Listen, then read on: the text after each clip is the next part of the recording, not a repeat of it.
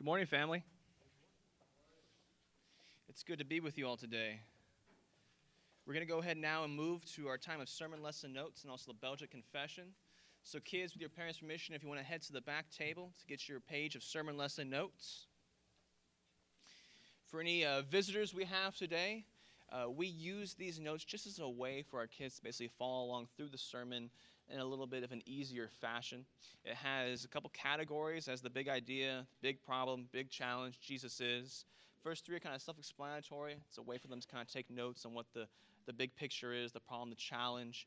But the most important part of our lesson notes, I would say, in my opinion, is the Jesus is ... And what that is, it's a place for our kids to jot down where they see Christ in the sermon today, what perfections they see him taking on, what roles he's assuming here in the sermon today. And that's all predicated on the fact that every sermon we preach, we will strive to hold Christ out here at Redemption Hill. And so that's just a way for them to help see that. We'll move now to the Belgic confession. We are in Article 18 this week. We're starting Article 18 this week. Again, for our visitors, we go through historic creed, confession, catechism week by week here at Redemption Hill. And it's just a way to kind of hone in on the foundations of our faith, what we believe, why we believe these certain things and not other things, and also how to communicate these things to ourselves, our families, and to others.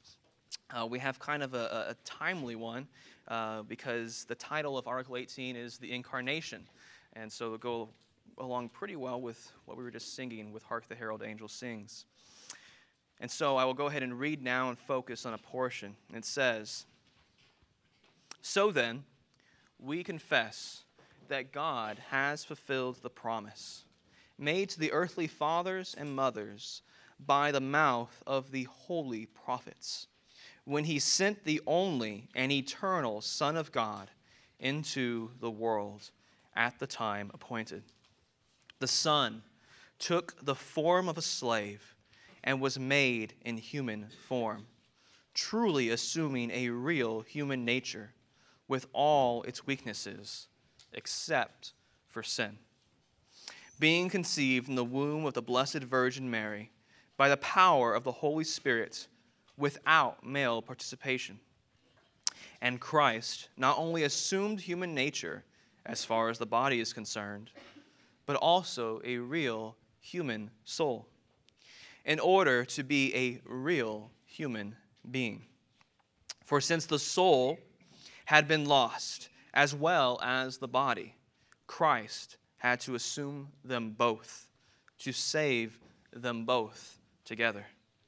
Therefore we confess against the heresy of the Anabaptists, who deny that Christ assumed human flesh from his mother, that Christ shared the very flesh and blood of children, being the fruit of the loins of David according to the flesh, descended from David according to the flesh, the fruit of the womb of the Virgin Mary, born of a woman, the seed of David, the root of Jesse, descended from Judah, having descended from the Jews according to the flesh, descended from Abraham, having assumed descent from Abraham and Sarah, and was made like his brothers and sisters, yet without sin. In this way, Christ is truly our Emmanuel, that is, God with us." Amen. So we move in this article from the promise to the promised. Article 18 takes us from that promise of the champion seed of Eve, who would crush that serpent's head and save us from our sin and misery, in Article 17. And it brings us face to face with the promised incarnation. We use this word incarnation quite often in the church and even here and there in the common kingdom around this time of the year. And we use it so much that at times we can forget the meaning of it, or it can even just be kind of chalked up as some Christmas time lingo. The incarnation, however, is not a mere word, but rather it was a climactic, redemptive, historical event where all of creation in heaven and on earth stood as witness to the incarnation, which was something that God had never done before. It was entirely unique. And creation's response was a burst forth in praise at the birth of Jesus Christ. So as we journey through Article 18, we will be exploring the significance of this redemptive historical event. But to begin with, on this week, on the first week, I want to go ahead and define this word, incarnation. The Latin title of the Belgic gives us a little bit more depth. It's a little bit more specific, as it's not just titled the Incarnation, but rather the incarnation of the Son of God. The English word of incarnation coming from a Latin word, which Richard Muller sums up as meaning the unition or act of uniting human nature with the Logos, that is Christ. And so we could read it as the uniting of human nature with the Logos of the Son of God. And it was an incredible event beyond which we can even fully fathom, where the eternal, uncreated, unchanging, sovereign, begotten Son of God took upon himself the form of a slave, human nature, body, and soul, with all of our weaknesses except, of course, for sin. Not changing his divine nature, as this is impossible because God does not change, but truly being fully God and fully man. As Scripture pins it, the Word, and that is the Logos, became flesh. And so in the weeks to come, we will examine the significance of this incredible event and the benefits of God so loving the world that he gave his only begotten Son.